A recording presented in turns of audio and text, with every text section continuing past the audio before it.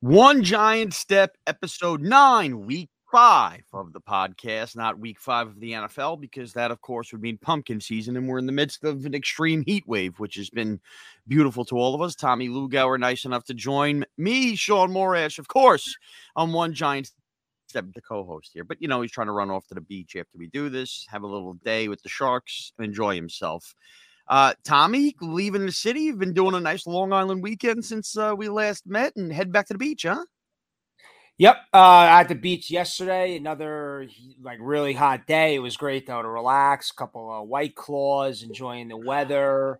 I will say this, I am, as you know, afraid of the dark in my own shadow. You can hear people talking about the sharks, and I'm thinking little sharks. I watch the news, I'm like, this is like Jaws. I'm like, I'm not going anywhere near the water. So enjoy the sun, enjoy the nice couple cold ones. Yeah, this is pool season officially. If there are sharks all about, we have more shark attacks than anything. So who knows? And by the way, can they be called an attack if they're just a bite? There seems to be a lot of argument with that.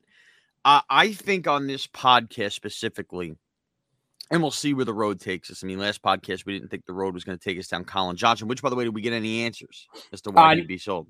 Not yet. I'm working on it, though. I will have something soon. I'm working on it. Okay. You're going to get a lot of Daniel Jones, which I'm sure you'll get a lot of Daniel Jones, period, this season on One Giant Step, I would think. But here's where I'm going to start with Daniel Jones. There's a couple different angles here to go. First of all, did you know, was I the only Giant fan oblivious to this cornhole thing he was doing? I didn't know until a couple days later. I saw, I think McAfee show talked about it or something like that. Yes, which I want to get to. Yes. I was like, what? Daniel Jones? And I'm thinking to myself, I'm like, what the heck is this about? So yeah, I found out a few days after the story came out. All right. So I too. So the clip is out there on YouTube and Twitter of the McAfee show talking about it. McAfee, obviously not an Odyssey property, which we are, but we're not going to play the audio, but you can find it. So I listened and watched the audio because I wasn't aware. First of all, I think I hate doing this because it's such a good show, but I need to caution every Giant fan out there, and I'm sure a good Giant fan picked up on this if you heard and listened to the clip about McAfee talking about the cornhole thing. If you listen to that show or that clip, which was 6 minutes long, you would think one of a couple things. Number one, that Daniel Jones really is going to be a professional cornhole player, which he is not. And just last night, I could tell you, a few beverages in, this professional cornhole league came up, and they've been doing this whole pro-am thing. Kyle Van Noy is in it. Mike the Situation from Jersey Shore is in it. There was another quarterback that's slipping my mind that's in it. And then I looked up and I realized, oh, this is a thing. And Daniel Jones now has been eliminated, by the way, so he's not even as good as some of these other guys at it. So I guess it went a little viral because of how Daniel Jones looked. Like, he looked the part like a cornhole player, but this wasn't like Daniel Jones jumped in with a bunch of guys. No, they had a ton of NFL players involved with this cornhole thing. The other part of this McAfee clip that really bothered me, Lugauer, I don't know if you picked up on it, and this is where I think you need, and this is why you should be coming to One Giant Step every week with Giant fans talking about this, or following close along. WFAN is a perfect example of this. When you listen to sometimes, unfortunately, a lot of national products, and I'm part of one on CBS Sports Radio, but one thing I could damn well tell you is you're going to get right Giants info on it on the DA show. But, dude, they spent 6 minutes and they're talking about, oh, maybe Daniel Jones could do this to me. Oh, Saquon's comeback here. Saquon stinks. They don't even realize that. Also, they go on and on and on about Evan Neal, how great he's going to be, maybe left tackle. And they also drafted an offensive lineman in the first round last year, so maybe the offensive line's around. No, they didn't draft an offensive lineman in the first year. And what they were reaching for and trying to grab was the name Andrew Thomas. They never got there, and that was a couple years ago. Mm-hmm. That wasn't last year. So they couldn't even tell you who the last tackle they drafted is, who might be the Giants. Frankly, the best player on offense to begin with is Andrew Thomas. On top of that, they have this whole conversation. They finally get to, and it must have been somebody back there looking it up, that they have Kenny Golladay. Oh, okay, yeah, they use him.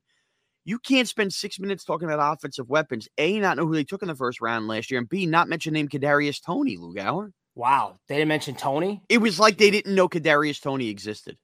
Yeah, wow. Which in some ways, neither did Giant fans last year, but and Lugauer, look, and I know the Giants have their problems. I bring this up because what we have no control of what happens with Daniel Jones. If he finally the light bulb goes on with Dable, great. If he sucks, great. If he gets hurt, I mean, not great, but if he sucks, whatever. Like that's what you expect at this point, right?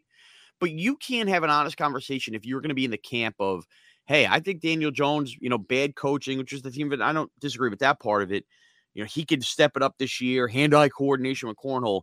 If you're going to have that conversation, you better know that last year's first-round pick was Kadarius Toney because you make the case he's their most dangerous weapon. Oh, no, absolutely. I mean, both of us agree on this. I think you saw flashes of an Odell Beckham with the type of ability that Toney has. Honestly, frankly, he reminds me of Beckham a lot, both on and off the field, but we're talking about on the field right now. He's the kind of guy that can wreck a game. Galladay has his abilities, but Toney's that guy that really has special talent. Now, we'll see if the Giants can harness that talent. We'll see if Toney can put it all together. But as far as pure ability goes, I mean, Toney's got it in spades. So there's a guy that could be an electric player for the Giants for his whole career if he's a Giant for his entire life. Yeah, for sure. So this is my roundabout way of saying this is a clip that went viral. A, Daniel Jones not going to play cornhole. B, really, really be careful as you get excited for football coverage this August with training camps now open.